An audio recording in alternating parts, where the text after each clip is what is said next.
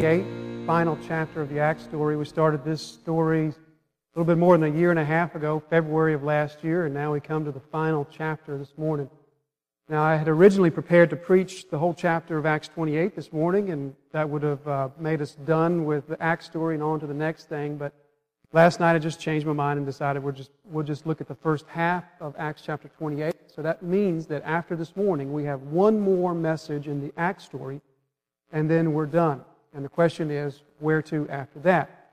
Well, what we'll do after that is something different, something I don't normally do.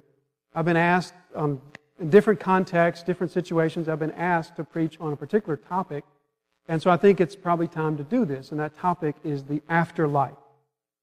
So what we'll do is we'll take a few weeks after next week, and we'll just look at all the relevant relevant passages to the afterlife. We'll take one Sunday and we'll look at a biblical view of death, and then we're going to look at a biblical view of biblical understanding of the resurrection, and then we'll take a Sunday to what I'm sure is going to be your favorite topic. We'll look at a biblical view of hell, and then we'll take 3 or maybe 4 Sundays to understand a biblical view of heaven.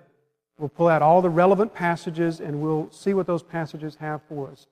I am continually surprised to find so much misunderstanding among God's people about what it is that we are to expect and what we are not to expect in the next life.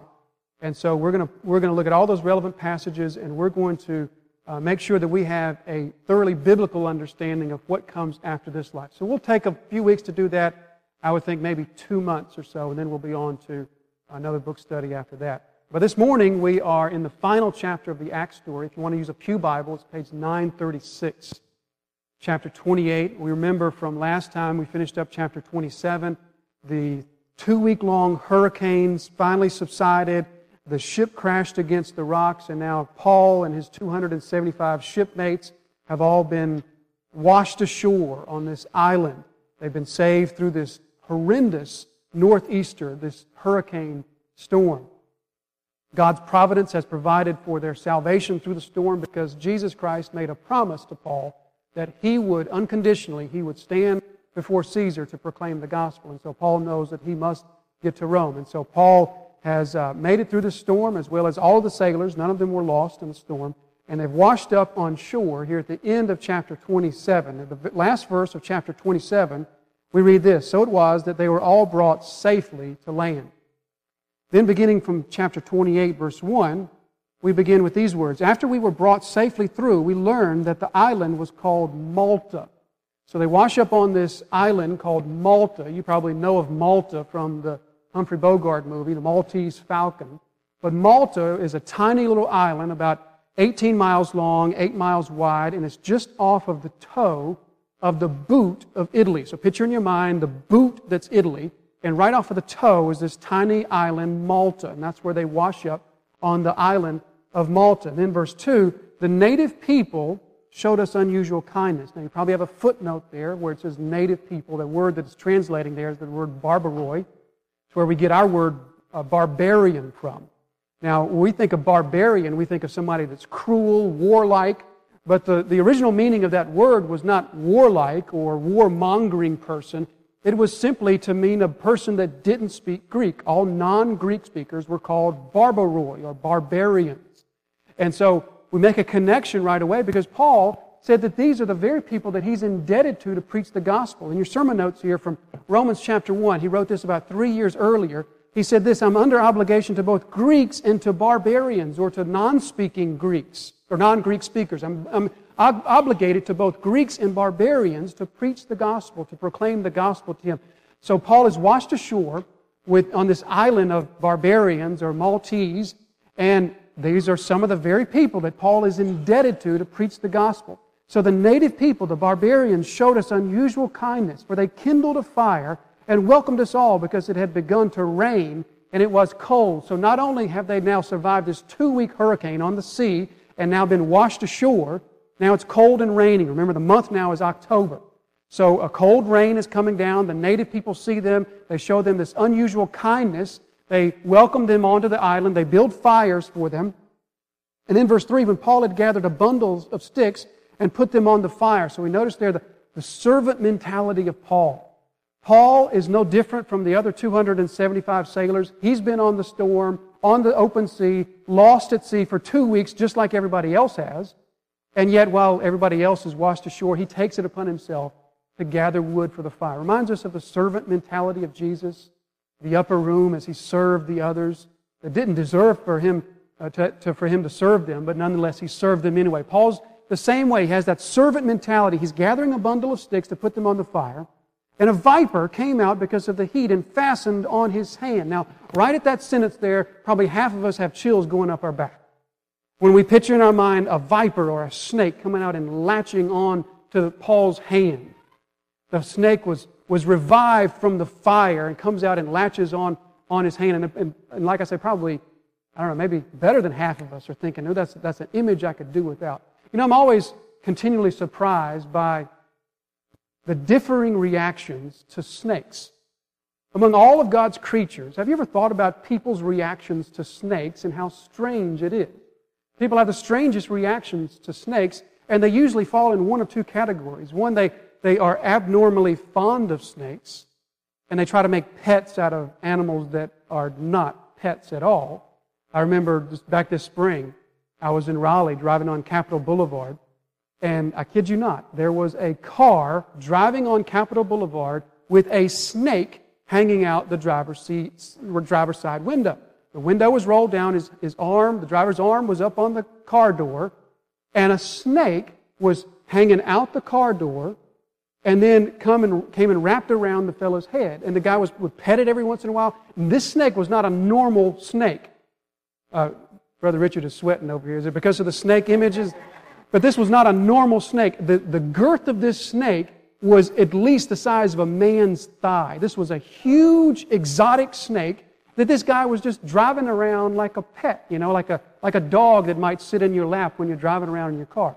So some people have that reaction to snakes. They try to make what is obviously not a pet into a pet. But then other people have the other extreme reaction, an illogical sort of hatred of snakes.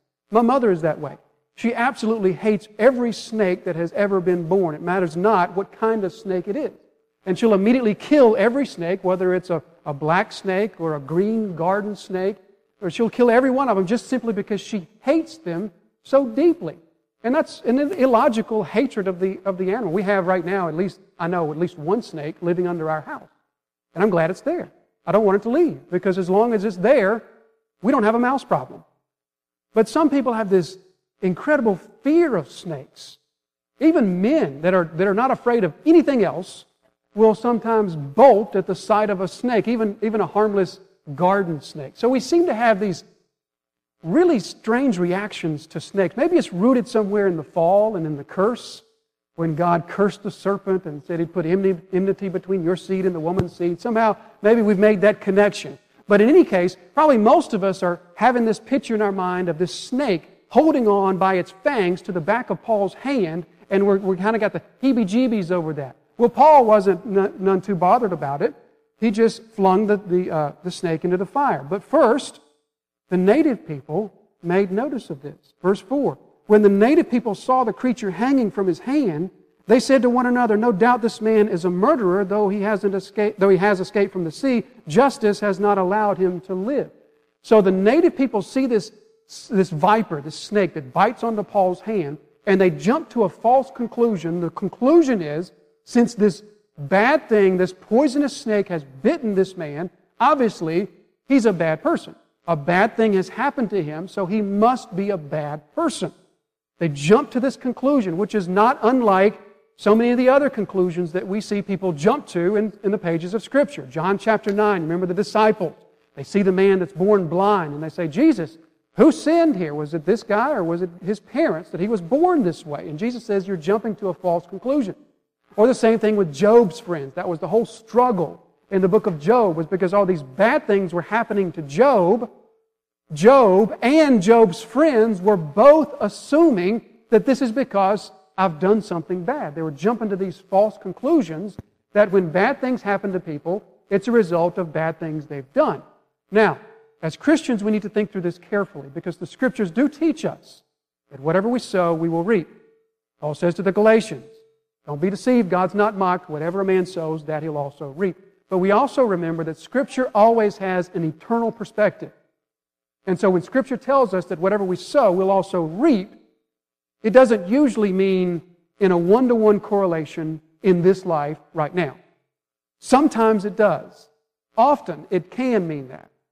But we have no warrant, we have no grounds to jump to a conclusion that says, when I see bad things happen, that means that this person must have done something bad. We must guard ourselves against these false conclusions that we jump. And we all do that, don't we?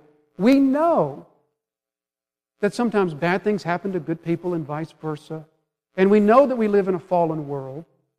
But yet sometimes we will see people who are in the midst of a trial. And don't you just at least wonder, I wonder what brought that on?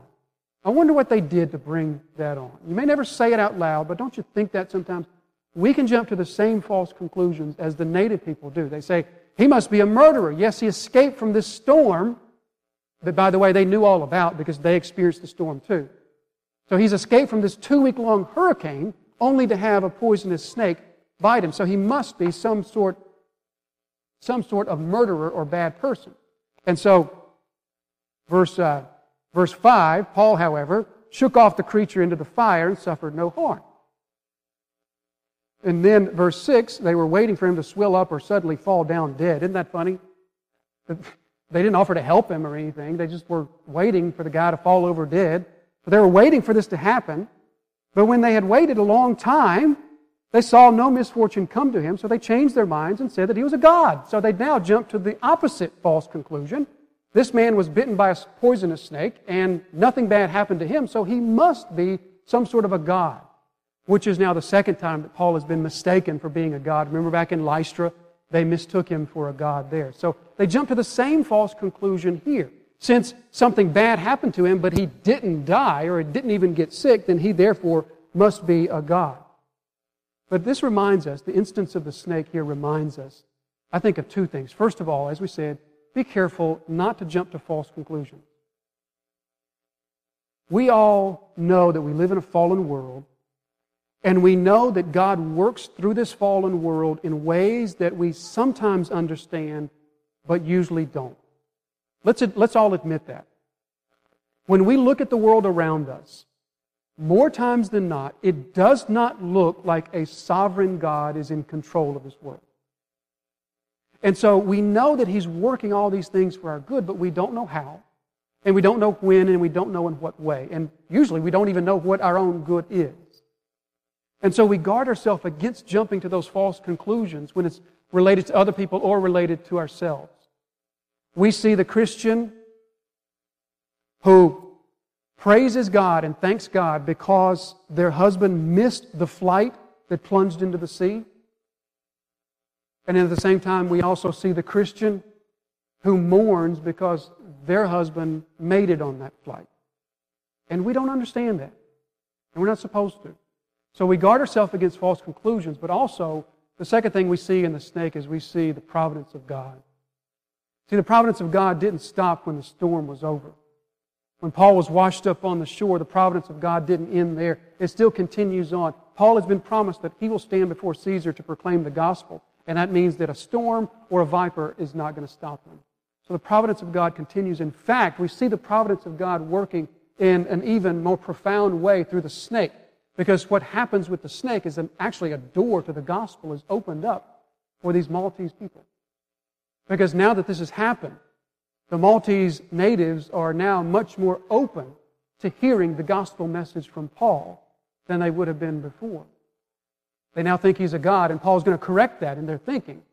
But they are at least now more open to hearing the gospel than they were before. This is a gospel opportunity that has come to Paul through the snake. It reminds me of another story, of another gospel opportunity that came through a snake.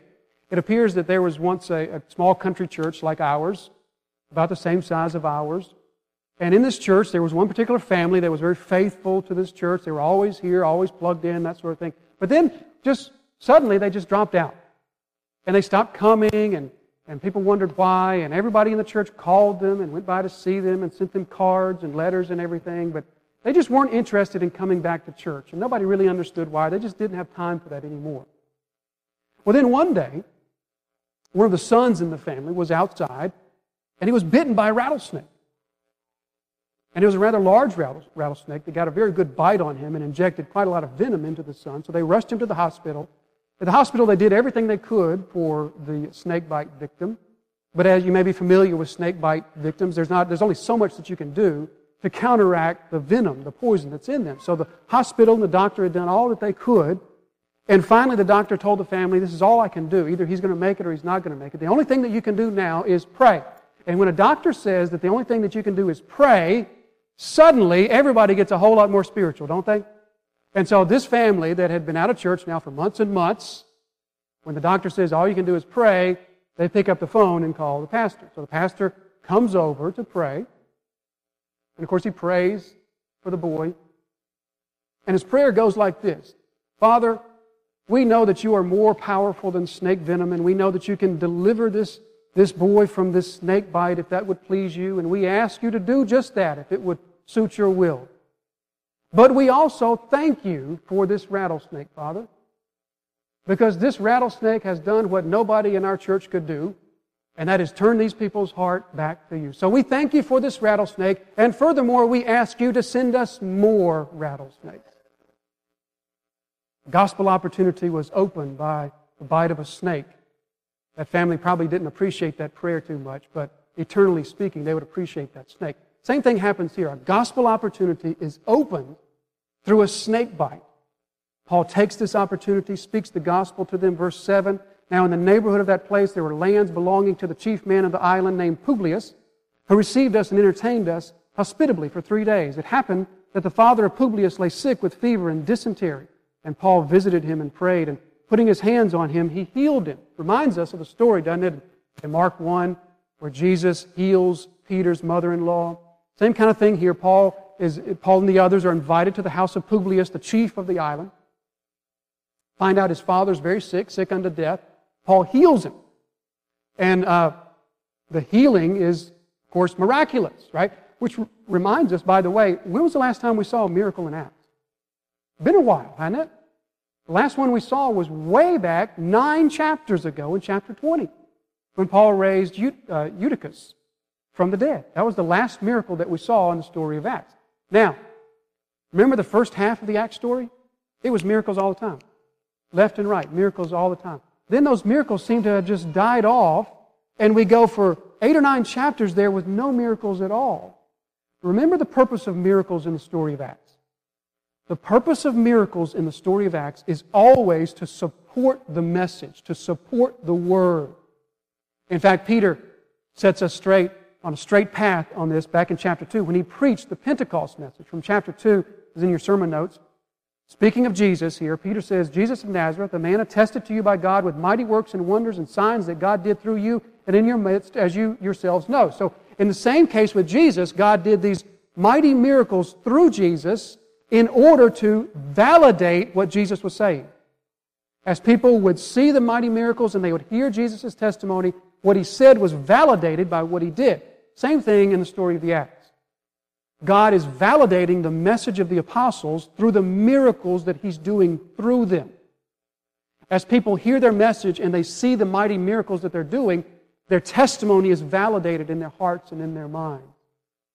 And so, the last number of chapters, Paul hasn't performed any miracles because he's been speaking to people that he didn't necessarily need the miracles to validate what he's been saying. He's been speaking mostly to Jews. But now he comes to the island of Malta, and the Maltese people, they don't know the Hebrew Scriptures, they don't know the Jewish God, and so therefore God now performs miracles at the hands of Paul to validate what he's going to tell them. So he heals Publius' father, but then he doesn't stop there. Verse 9, and when this had taken place, the rest of the people on the island who had diseases also came and were cured. Now that reminds us back of chapter 5. When so many people were being healed at the hands of Peter and John, remember people were bringing sick people, so that the shadow of Peter would pass over them, or maybe they could touch a rag that was Peter's and be healed, because so many people were being healed on such a regular basis. They were validating the testimony of Peter and John. So all the people, apparently all the sick people on the island, were brought to Paul, and all of them were healed. I bet they're listening to the gospel now. I bet when Paul tells them about Jesus Christ, who suffered and died and rose from the dead to atone for their sins. I bet that they're all ears now. So He heals all those who had diseases, and they were cured. Verse 10, they also honored us greatly, and when we were about to sail, they put on board whatever we needed. So they supplied them for the final leg of the journey. Then verse 11, after 3 months, which makes it now February, which, remember, the dangerous season for sailing on the Mediterranean is over in February. So now it's the season of the year that they can sail again safely. So after 3 months, we set sail in a ship that had wintered in the island, a ship of Alexandria, so it's another wheat ship from Egypt, with the twin gods as a figurehead. Now, a footnote there on your Bible says that their names were Castor and Pollux. Those were two Greek gods that were supposedly offspring of Zeus, and their job, so to speak, was to protect seagoing people. So on the front of the ship is these figureheads of these two Greek gods. So, verse 12, putting in at Syracuse, we stayed there for 3 days, and from there we made a circuit and arrived at Rhegium. And after one day a south wind sprang up, and on the second day we came to Puteoli. Puteoli, I think it's pronounced. Now, Puteoli is a town, still exists. It's a town that's on the very tip of the toe of the Italy boot. So again, you picture in your mind the boot of Italy. The very toe of that is a little town called Puteoli. It's about 8 miles from Naples. So Paul is now on the continent of Europe. He's now in Italy. Verse 14, there we found brothers, or fellow believers. So it seems like sometimes Paul just finds believers everywhere he goes. Remember, he was back in Sidon. There's believers there. But then he goes to Malta, and there's no believers there. Malta was just one day over the water, over the Mediterranean from Italy. So he finds believers here in Puteoli, and he stays there with them for 7 days. And so we came to Rome.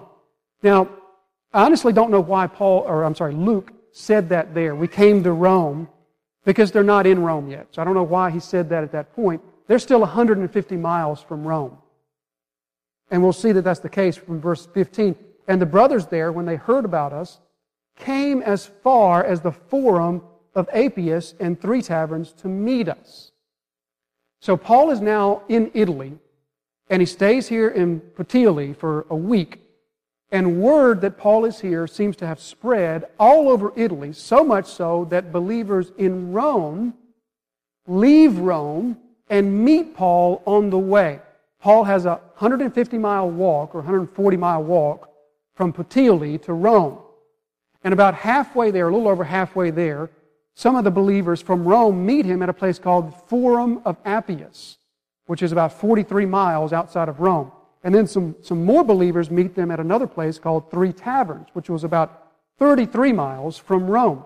So these believers hear that Paul is now in Italy, and they're so enthusiastic and they're so excited that they come out and meet him as he and the soldiers and the others are making their way into Rome. And they meet him, and they greatly encourage him, as we would expect. It says that Paul thanked God and took courage, so it was very encouraging for Paul to be met along the way by these believers who thought so much of Paul and were so excited that they walked, some of them 40 miles, to meet the Apostle Paul, or 80 miles round trip, which must have been tremendously encouraging for Paul, and that's a good thing. However, I want to make a connection here, and the reason I want to make this connection is I want to show us that the encouragement of other believers will always be inferior to our great encourager.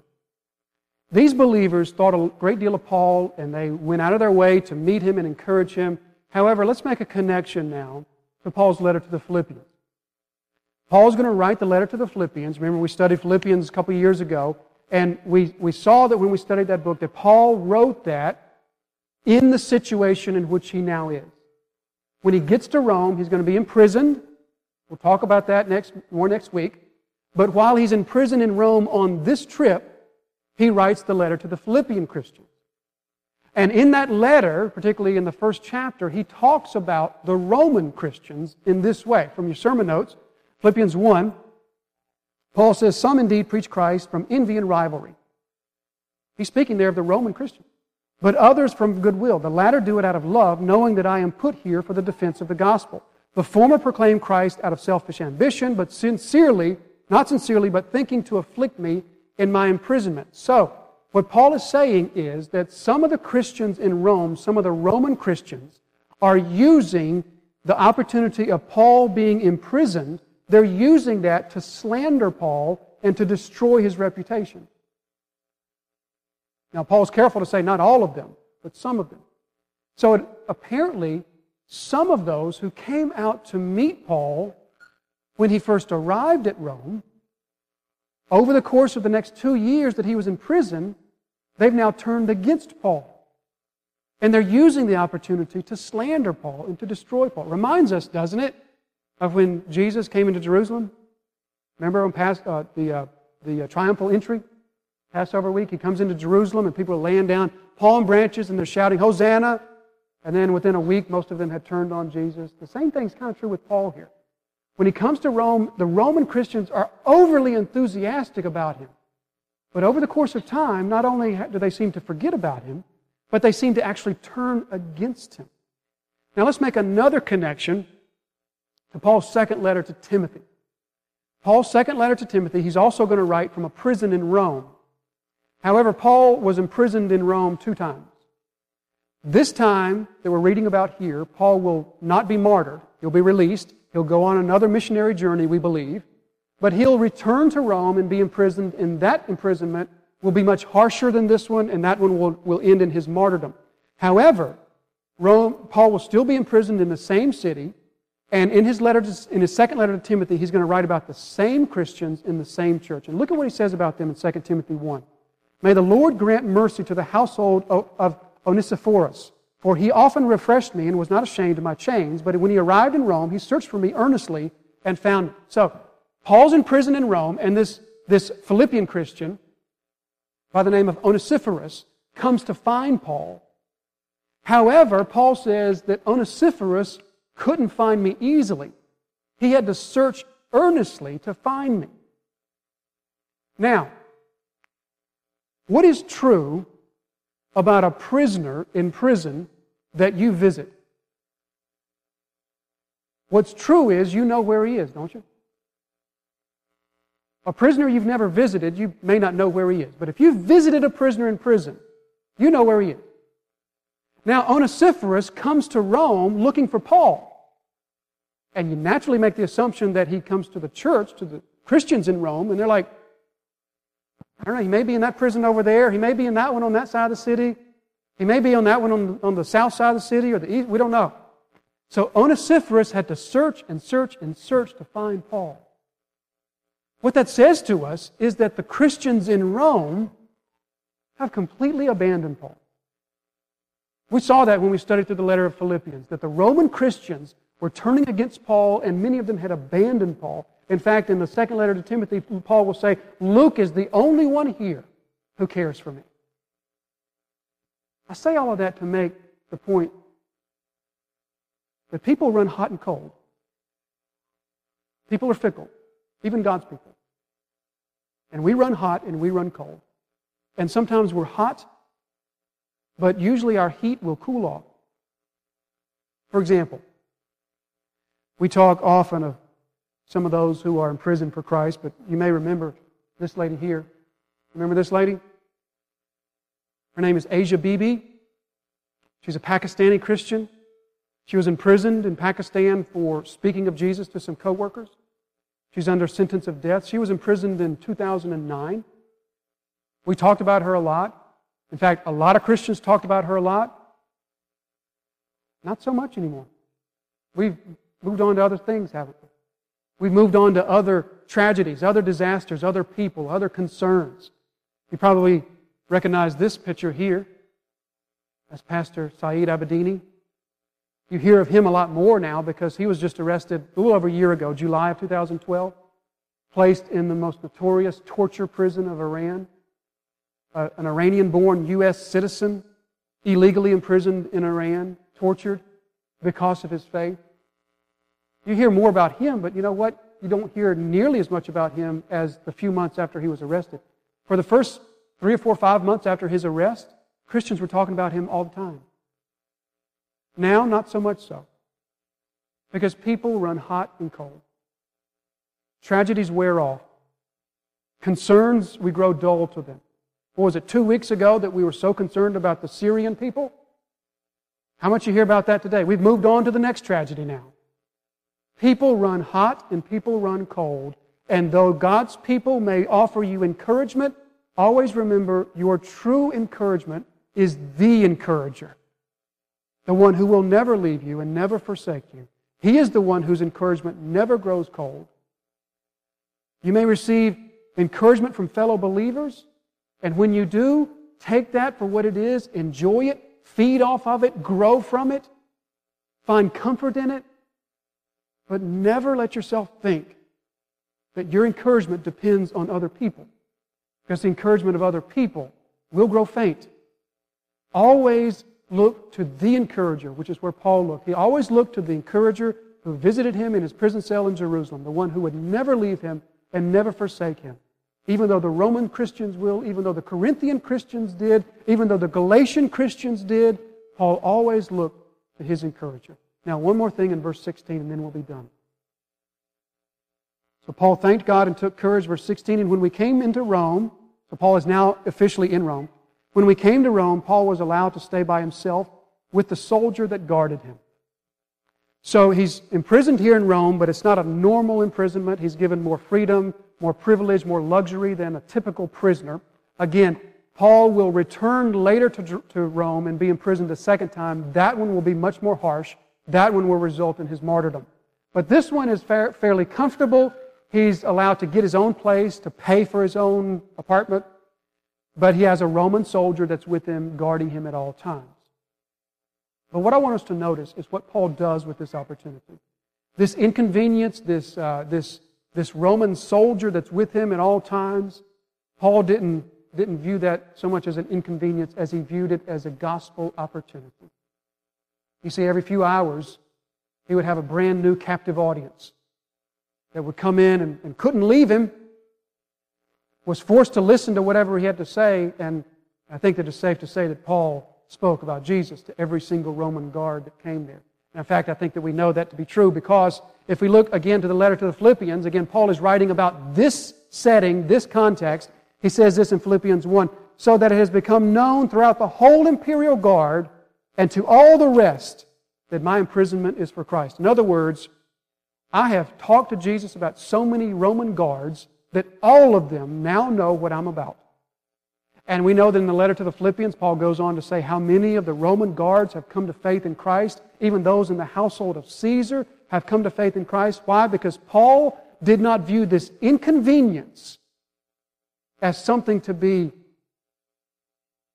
remorseful over, but rather he viewed this inconvenience in his life as a gospel opportunity and used it to its fullest. So let's finish just by asking ourselves the question, do we view the inconveniences of our life as gospel opportunities, or do we view them as just things that we just need to get through? Standing in line at the DMV office. Raise your hand if you like to do that. It's an inconvenience to all of us. Is it just that to you? Or is it a gospel opportunity? Trying to find somebody in Walmart that'll help you. Few of us like that. Do you view that as just an inconvenience or an opportunity to speak the gospel? Sitting on the side of the road with blue lights flashing in your mirror. Just an inconvenience or a gospel opportunity? Paul made a dramatic impact on the imperial guard because he viewed what many of us would consider a terrible inconvenience into his life as gospel opportunities to speak the gospel of the Savior who died for him while he was God's enemy, loved him enough to suffer and die for him, took upon himself all of Paul's sin debt and gave to Paul all of his righteousness. Goes to the grave, rises on the third day. Paul never got over that. He never got over the Damascus Road. He never got over the cross, and so therefore, he viewed every opportunity in his life, even a 2-week hurricane on the open sea, he viewed it as a gospel opportunity.